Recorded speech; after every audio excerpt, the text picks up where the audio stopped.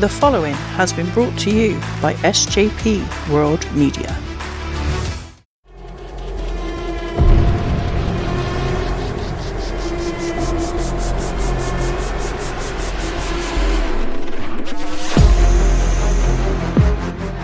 You people, what's with him? You know who I am, but you don't know why I'm here.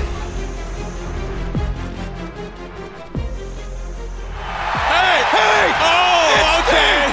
All right. It's Sting! Okay. And it's Sting! This is where the big boys play, huh? Look at the adjective. Play. Gonna put some butts in the seat.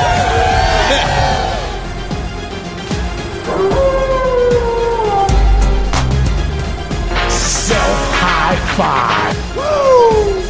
We've been hanging and banging, brother. You're next. Watch Real Monsters go at it live on WCW Monday Nitro, where the big boys play, every Monday night at 8 on TNT.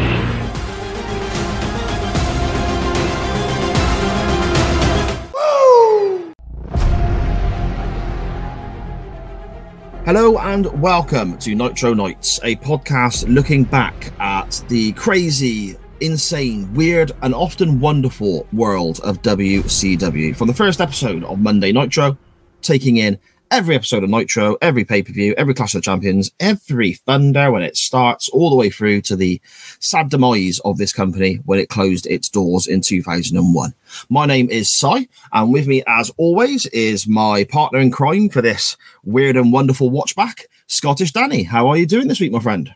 I'm really well, thank you, Si. Weird and wonderful is a perfect thing for this description for this episode of Nitro, isn't it? It is. It's quite the mixed bag, this episode that we're getting to today. Today we will be looking at the Monday Nitro from October 30th, 1995. It comes from Dayton, Ohio, and it received a 2.3 in the television ratings in comparison to Monday Night Raw's 2.1 on the same night. But before we dive into the show itself and the sort of up and down of this episode, I just want to touch upon the incredibly sad passing of Scott Hall this past week as we record. A little bit of context for everyone, time-wise. Danny and I always try to make sure we've got a few episodes in the bank pre-recorded, so we're always a few weeks ahead in case anything pops up, so that we don't miss releasing an episode every week, because we have quite a few people listening to this show, which I'm hugely grateful for. And we don't want to ever let you down on a Thursday with the show not coming out when it should be. So we've always got a few backed up already. This is the first time Danny and I have actually sat down to record an episode of Nitro Nights since the news of Scott Hall's incredibly sad passing away. And I mean, the guy was so influential in wrestling in general, but with regards to WCW, he's one of the most important characters to pass through the gates of this company. He changed so much with regards to how wrestlers were paid, the whole NWO storyline, so much he did. So many great matches, great interviews, great moments, great memories. Just an absolute legend in this crazy world of, men pretending to fight with each other that we all love so much. And it's an incredibly sad time for a wrestling fan of a certain age who remembers his career, or wrestling fans of any age, I guess, who have gone back and watched Scott Hall's work. Danny, what are your memories for or about Scott Hall, Razor Ramon? I know you're a touch younger than I, so please explain when you first came across Scott Hall and your memories of him as an in-ring competitor. Well, definitely it would have to be when he came back to the WWF in 2002 with the NWO. That's the first time I remember seeing Scott Hall. And then I remember him being one of my favourites during the 2010 TNA run, where he came back with X-Pac. And I remember I was really into that because they even started using the NWO Wolfpack music in TNA. And wow. Even then, he was just pushing 50. He was still so cool, wasn't he? Yeah. that's one thing. I mean, but yeah, definitely. He used to have this little YouTube show as well. It was very short-lived. It was called Last Call with Scott Hall. And I remember really liking those videos as well. You'd see like all the old wrestlers they would be hanging around with. And it was just a horrible thing that he just died this week. So, yeah.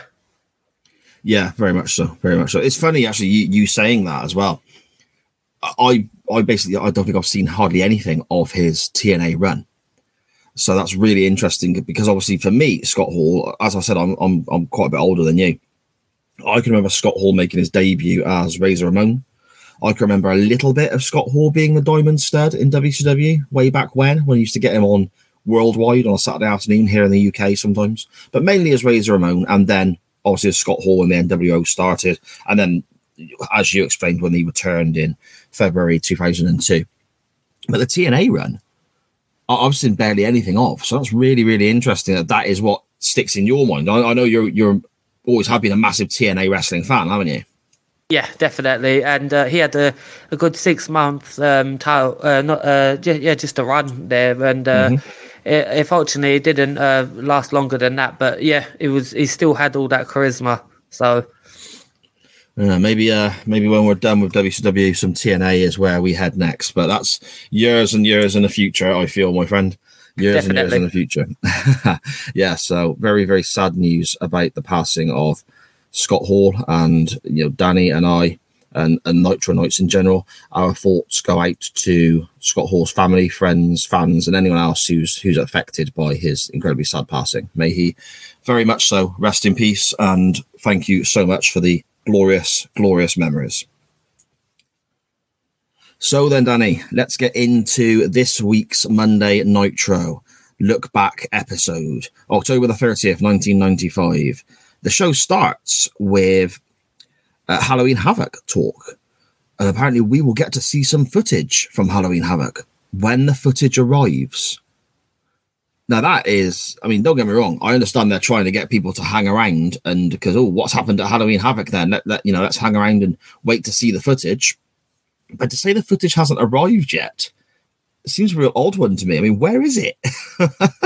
Rumours are it's on a bus on the way over, but that is really ridiculous, isn't it? Especially if you consider today's world where things can just be seen like that, just really, really quick.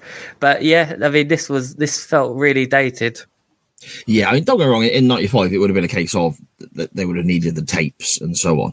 But at the same time, what did they do? Did they leave Halloween Havoc on the Sunday night? And then Bischoff just suddenly went, oh, crap, I've left all those tapes behind. And they've had to go and get someone to fetch it or something. I don't understand how it's not just, obviously it is with them. They have it all along. Of course they do. But I don't understand why they're trying to portray it as, oh, we haven't got the footage from our own bloody show. Oh, it's wacky, isn't it? It's daft. But yes, they promise us we're going to see some footage from the main event of Halloween Havoc that we covered on last week's episode of Nitro Nights. What a treat that'll be, being able to sit through that once again. The episode of Nitro starts, though, Danny, properly with Sergeant Pittman and Eddie Guerrero. I mean, this to me was quite a good match, but it was over quite quickly. How did you find this contest? I like this very much. Like you said, it was very quick. Craig Pittman seems to be getting a little bit of a push because, I did not think he would be anywhere except WCW Saturday Night. So him being here is actually pretty cool. It was just, what did you think of the match overall in general? Yeah, it was good. I mean, anytime you get to see Eddie Guerrero wrestle's a treat, isn't it? And he looks great here as well. Very quick, flying all over the place. And they've obviously been given a relatively short amount of time. So they're trying to get a lot of stuff in to that short amount of time, which means that the match is very fast-paced. Eventually, Guerrero wins with a kind of roll-up effort. And Eric Bischoff on commentary calls it a huge upset, Eddie Guerrero beating Sergeant Pittman. I was like, are you sure, mate? I was shocked. That's what I wrote on my notes. Is that the announcers put this over huge. Yeah. I mean, he's doing great stuff, I guess, Guerrero, in the last few matches we've seen him in. They've got high hopes for him, and he features quite prominently around this time, very early on in his career in America, I guess. Something that we've not got real high hopes for, I suppose. On the other side of the coin is Scott Norton and Shark, who have had their issues recently, as we get reminded of in a little recap video flashback effort from WCW of their scrap the other week and the falling out the other week on Nitro, and the issues they had at the pay-per-view backstage as well. Or was that a previous Nitro as well? I can't remember. All the Shark Norton stuff is such nonsense. It just blends into one great big beige horror. But we start with a second. Well, basically, we get a second match. So we're starting with 2 matches back to back, which is very un-Nitro-like, I suppose. I mean, the first note I've got here about Scott Norton and Shark is, oh dear. I completely agree with you. And that my first note is, did Scott Norton steal Mr. Perfect's ring attire? Yeah, and it don't fit him. He's got the singlet on. For those who haven't seen Scott Norton in this incarnation of the guy, I mean, don't get me wrong, the guy could work. He did some great stuff out in Japan. He's a big, strong, genuinely tough dude, you know. And I would never ever say this to his face. Don't get me wrong, but seeing him here in 1995 in WCW with a really odd shaped singlet, I suppose the term is. It's like Mr. Perfect's singlet with the black and the one other color, but whereas Mr. Perfect's is cut just down by his chest, Scott Norton's straps come down by his belly button, and then you've got like the triangle of color. It's almost like everything is pointing down to say, "Look at my stomach." And you know, don't get me wrong, his arms are ripped, he's put together, but his belly is a little bit more closer to what I personally have, as opposed to the 6-pack that some of the other wrestlers are sporting. So it's it's almost like basically he's got a big arrow pointing down to say, "Look at my gut." Pretty much. And you know, this match isn't going to be anything if one of the announcers walks off and has dinner. Yeah, definitely. I mean, Bobby Heenan just disappears, doesn't he? Everyone's going, "Where's Heenan gone? Where's Heenan gone?" It turns out he's sat with Sonny Ono and a few other Japanese officials, and he receives an envelope of money. And they're all sat there just having like a little meal with some sake and so on, watching the wrestling. It was a bit of an odd scene. I mean, context does sort of get placed upon it in later times to make more sense of what's going on. But that at that moment was quite strange. Something else I noticed, Scott Norton is a strong fella. When he body slammed Shark, man, that was just like he was picking up a cruiserweight. Yeah, and the pop he got was very impressive. As like, I think the body slam is one of the most highly underrated moves. And but yeah, I mean, it always gets a good crowd reaction when someone picks up someone else and slams them on the floor. Simple yet effective. Especially when the person being slammed is the size of John Tenta, the previous Earthquake, who here is known as Shark. Yeah, quite impressive. But the match ends up with both guys scrapping outside, and then we get a double count out, and they carry on brawling all the way to the back. So it was a bit of a contest, really. And one thing that I did sort of make a note of that tickled me a little bit was when Norton and Shark were throwing each other's heads into the big WCW sign that's made to look like some sort of a corrugated metal effort, some sort of sheet steel metalwork WCW sign on the entranceway. Eric Bischoff is screaming about this being a solid steel sign, and it just literally wobbles away like it's polystyrene. It's like the old TV shows in the 70s when they shut the door and the walls rattle, you know, that sort of thing. It's that tickled me a bit. It was ridiculous. Next up, then, we have Tony Schiavone in the ring, and he is going to have a little chat with, the 4 horsemen, the 3 horsemen. I mean, they're calling themselves the 4 horsemen. They're throwing the fingers up to say 4, but there's only 3 of them. We have Arn Anderson, Brian Pillman, and of course, Ric Flair, who turned on Sting. Sting's far too trusting, isn't he? He's too nice a fella. He trusts Luger all the time, and Luger turns on him. He trusts Flair all the time. Flair turns on him. He's just not a very, sensible guy, I guess, is he? No, he's can't be a rookie, isn't he? He's a bit of a mug. That's what I'm getting at. But yes, the 4, maybe 3 horsemen are in the ring. Arn repeats the great line of, people have been asking me everywhere I go about when am I going to reform this, and throws up the four fingers. And he said to be careful what you wish for, which is, again, is just such a simple, straightforward, but effective line. Pillman's looking incredible here. The hair, the outfit, the shouting, he just looks awesome. Ric Flair is a bit off the mark for me on this occasion. He goes a bit ranty. I don't really know what he's trying to say. I mean, perhaps he's filling in for Hogan because Hogan's not here this week. I don't know. What did you think about this whole segment? And I suppose as we're watching this in order, step by step, this is the coming together of the Four Horsemen for the first time for you, I would guess. Yeah, it really is. One thing I wrote down was this is actually Tony Schiavone's Nitro debut, which was shocking because look where he is now. He's still on TNT now, isn't he?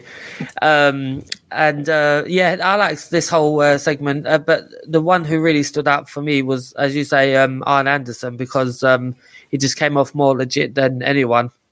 Yeah, Arn's amazing. Arn, we say the same thing every time we see him on screen, don't we, Danny? But Arn is amazing. Always. Flair rants about Sting and you shouldn't have trusted me, Sting, and I'm going to prove to you, Sting, and I don't quite know what he's going to prove to him. I don't know what he's shouting about. And then he says something about Sting is like the women that we pick up in the evenings. We tell them what they want to hear and we do what they want us to do. And then he changes the subject and talks about something else. It's like, I don't quite know what he's getting at. Yeah, that was very confusing. I was thinking, does he mean because Sting is blonde and he has loads of face paint on, is that the women that they pick up? Bleach blonde and layers of thick makeup, yeah. The Horseman would have loved a night out in Gloucester in that case, I'll tell you that, mate. Eric Bischoff, once again, states the footage from Halloween Havoc is on its way. And we're halfway through the show now. So we're talking a good 30 minutes since he last said it was on its way. So again, I got no idea where this footage is coming from. Is it being sent over to Nitro by carrier pigeon? Is there a young lad with a backpack on his push bike or a moped potentially carrying these cassette tapes? I've got to get to Nitro. Bischoff needs this footage. It just seems quite silly to me. It does, doesn't it? I mean, I think that Vince McMahon's holding it hostage and he's not ready to give it out. Yeah, Vince was like, I love Halloween Havoc. I'm not letting anyone else watch it. This is my favourite pay-per-view of all time. Sign that big guy. He looks great. Yep. Such good shit. We're then informed by Bischoff that next week, Nitro is live, which is standard practice, of course. Nitro tends to always be live. But Nitro is live and interactive, Danny. Whoa, what do you think of that? The precursor to Taboo Tuesday. Wow. I mean, this is where it started. I mean, that's the first thing I thought of when I saw this. I was thinking, wow, I know somewhere else who did that. But yeah, this is definitely revolutionary. I don't think Raw did this yet, did they? I don't think so. But I mean, you're right there saying about Taboo Tuesday. And that's really your kind of era, isn't it? The early 2000s or what would it have been? 2005-ish maybe for Taboo Tuesday? 2004. Yeah. But that was very interesting because I've never seen that before. Something that shocked me. I don't know if you was going to go to this, but did you see the cards for Saturday night?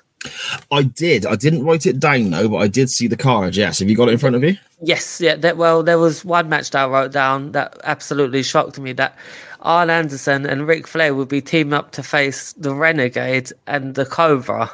Oh my goodness! What year are we in? You wouldn't. I mean, don't get me wrong. Arn and Flair, brilliant stuff. But Renegade and Cobra. I mean, what have those people on Saturday night done to deserve that?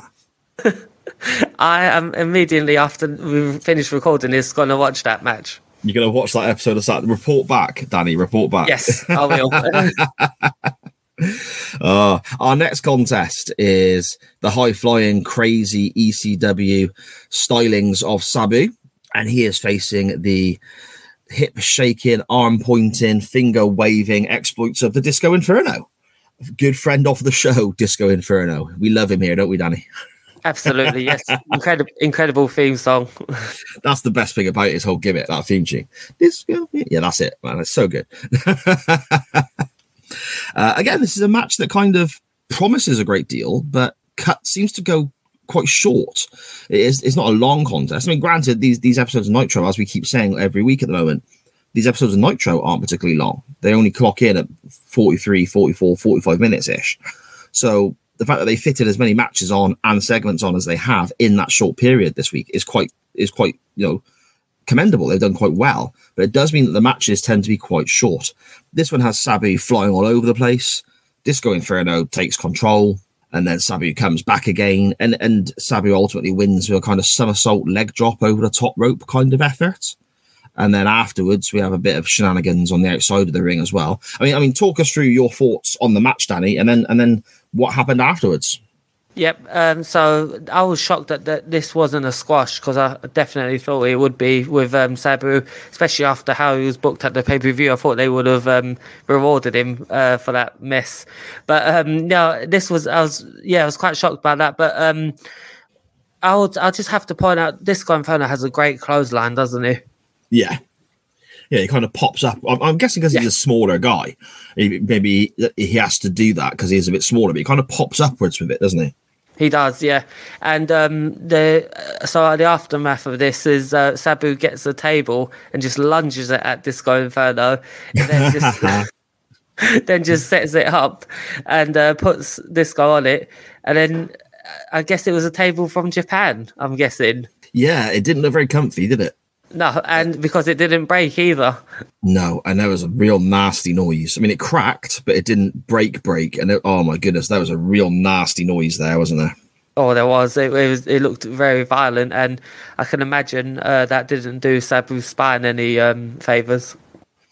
No, but I mean, Sabu is notorious for, shall we say, partaking in various things backstage, so I'm sure there was something behind the scenes that he consumed that relieved his pain, shall we say. Leave it at that, shall we? Allegedly. He'll sue anyone. yeah, that's true. He can sue me if he wants. I got nothing. Yeah, what have I got? A push bike and a few heavy metal CDs. He can have it if he wants. It's not worth anything. Yeah. Oh, he'll take it. He'll take it. In the entire back catalogue of Iron Maiden and Black Sabbath. Like, if Sabu's interested, he wants to sue me, crack on. We then get the sound that sends shivers down everyone's spine, that brings fear to everyone's mind, the Dungeon of Doom entrance music. And we don't quite know yet who is coming out for this, but we know it's somebody from the Dungeon of Doom, so that's something for us very firmly to not look forward to. But a bit of good news, Danny, a bit of good news. We're informed during this entrance, the bloody footage has only arrived in the building. Amazing. So we're going to get to watch it again. Oh, dear me. The Dungeon of Doom music is actually for Meng and his partner tonight, the Lex Luger, coming out. And Lex doesn't look like a fit for the Dungeon of Doom for me at all. You look at all the freaks and weirdos, and then there's Lex. Like, he's chiseled out of granite. He looks incredible. He may not be the greatest wrestler in the world, but when he's standing still, at least, he looks amazing. Yeah, that's actually a very good point, Si, because did he ever fit in any stable? You can look at the Wolf Pack, you can look at the Four Horsemen. Did he ever actually fit in? I don't. That's a good point. That's a really good point. I think when we get to the NWO and the Wolfpack and so on, when we hit that time, it'd be very interesting to see how it works with Luger and where he fits and where he drops and so on. With regards to the Horsemen, Luger was brought into the Horsemen solely with the intent of them then turning on him to make him into a big baby. He was going to be the next big babyface star. You know, he Magnum TA, who had his accident by this stage, I think, and Dusty Rhodes were like the big babyface hopes. Sting sort of made it into the main event picture a little bit later than that. So that was kind of the idea with the Horsemen. But the makeup of the Horsemen, I mean, the Horseman that's being put together in front of us now is a bit different to what it was traditionally. The first incarnation of the Horseman, again, is slightly different again, but the ones in the ones that I really remember and the ones that I look back fondly on the most are, you have Ric Flair, who's kind of the leader of the Horsemen. You have Arn Anderson, who plays the enforcer role. And then you normally would have Tully Blanchard alongside him as well, who would be picking up mid-card titles or tag titles. And then you'd have a younger guy. whether that would be Lex Luger or eventually Barry Windham for a bit longer. And those are the sort of dynamic in the Horsemen that I think worked the best out of all of it. Oh, cool. I need to look at more for Horsemen that was in the 80s and things like that. But yeah.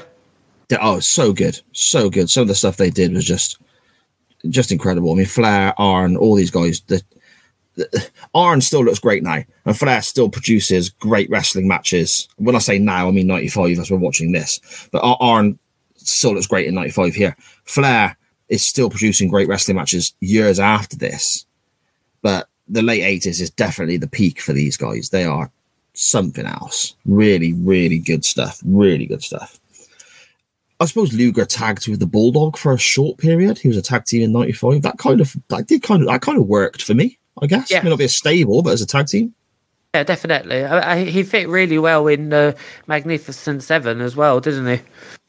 Was that TNA again? Oh, no, that was the end of WCW.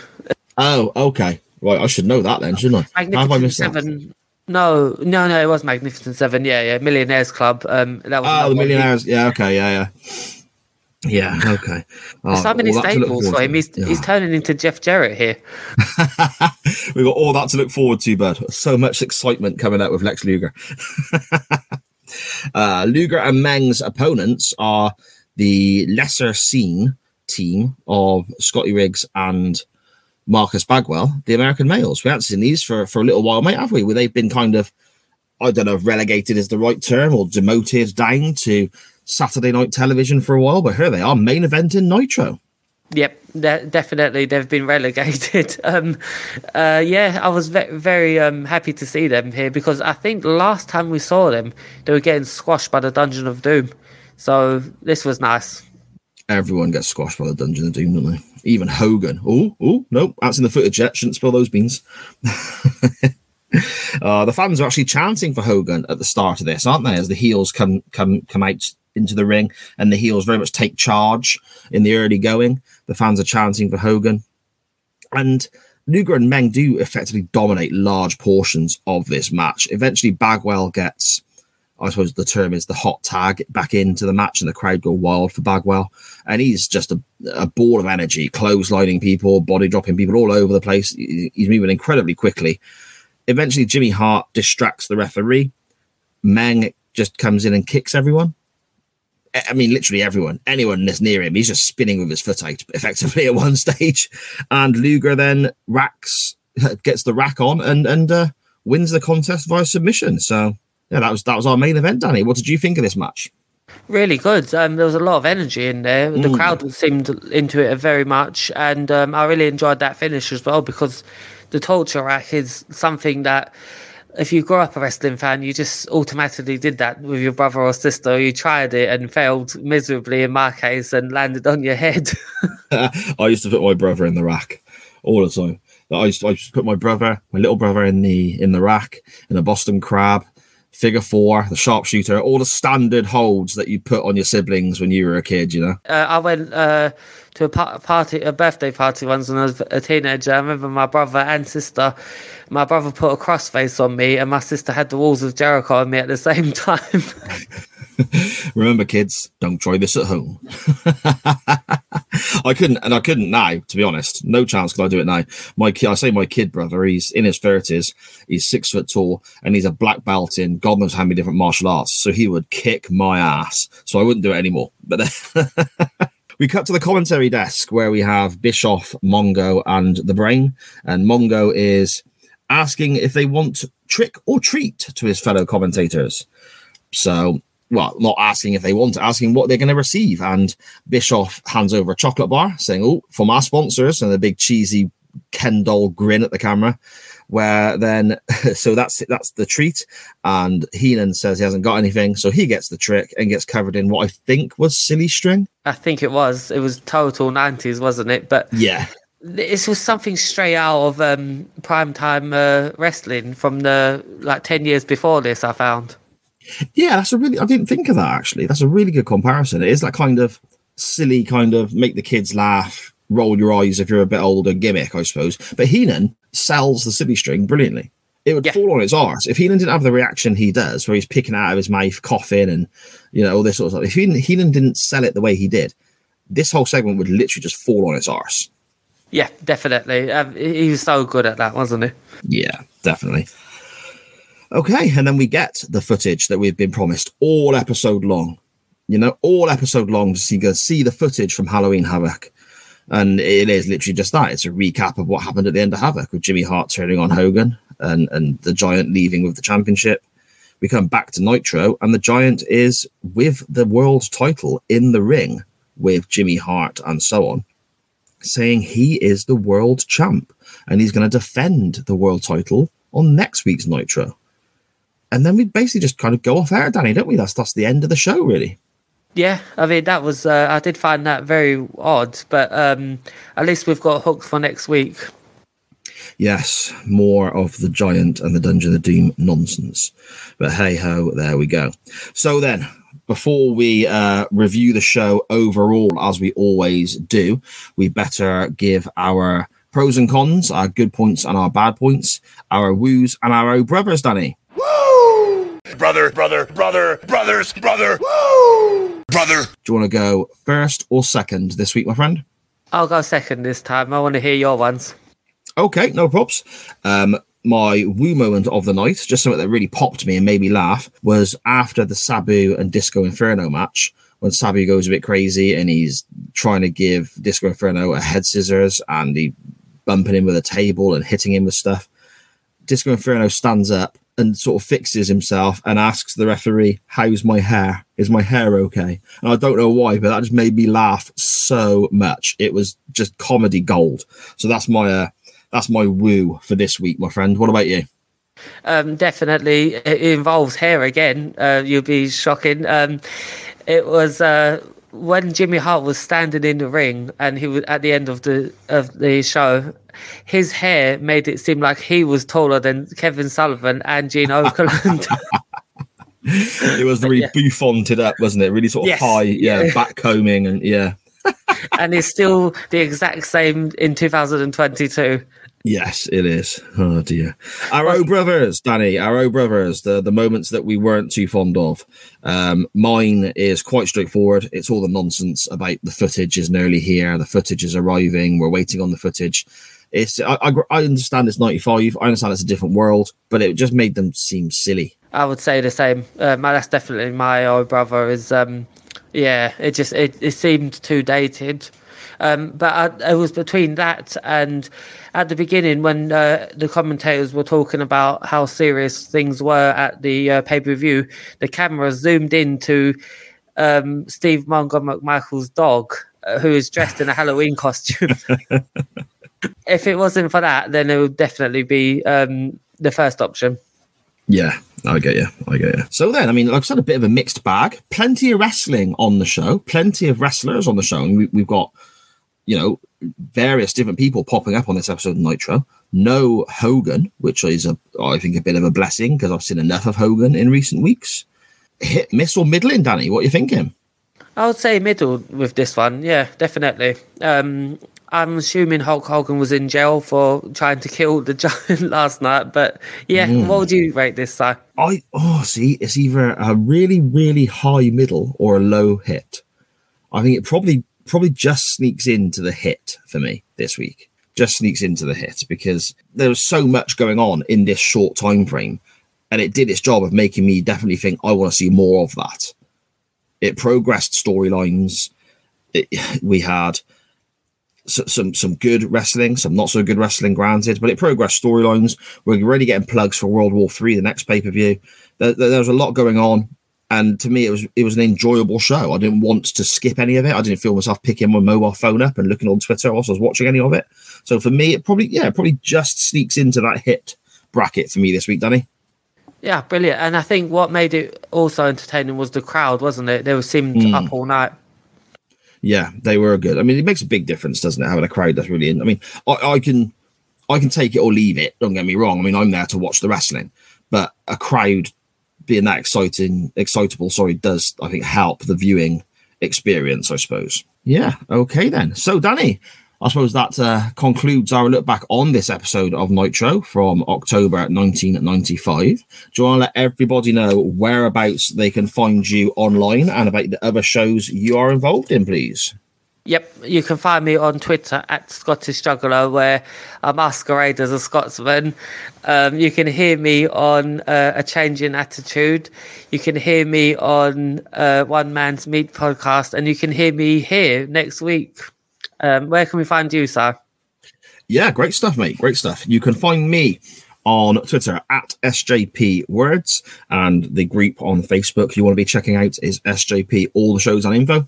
And by following either of those or getting involved in either of those, you get links to all the shows I'm involved in. Nitro Nights here, of course. Chain Wrestling, which is live on a Monday, and the podcast version comes out on a Wednesday. The Doctor Who pod that we do with my good buddy Dan Griffin, and the Waiting Room podcast, which is currently in between seasons. We finished season 1 and we've started recording season 2. That'll be back with you all very, very soon as well, that we do with Benny Mack. But most importantly, you can follow this show on Facebook and Twitter at Nitro_Nights. Chuck us a follow, get involved, let us know what you're liking, what you're not liking, what you think about the show, what you think about WCW, anything like that. Just get involved, let us know your thoughts. It'd be great to hear from you. And we've passed 300 followers on Twitter, Danny, as we record today. Look at that, eh? And the numbers are going up and up and up all over the place. So thank you to everybody who is listening, downloading, playing the podcast, and so on. It is hugely, hugely appreciated. Thank you very much. It means a lot. It does, mate. It really does. Danny, my friend, I will speak to you again next week. Definitely. We'll be here. And to everyone else, as always, thank you for listening.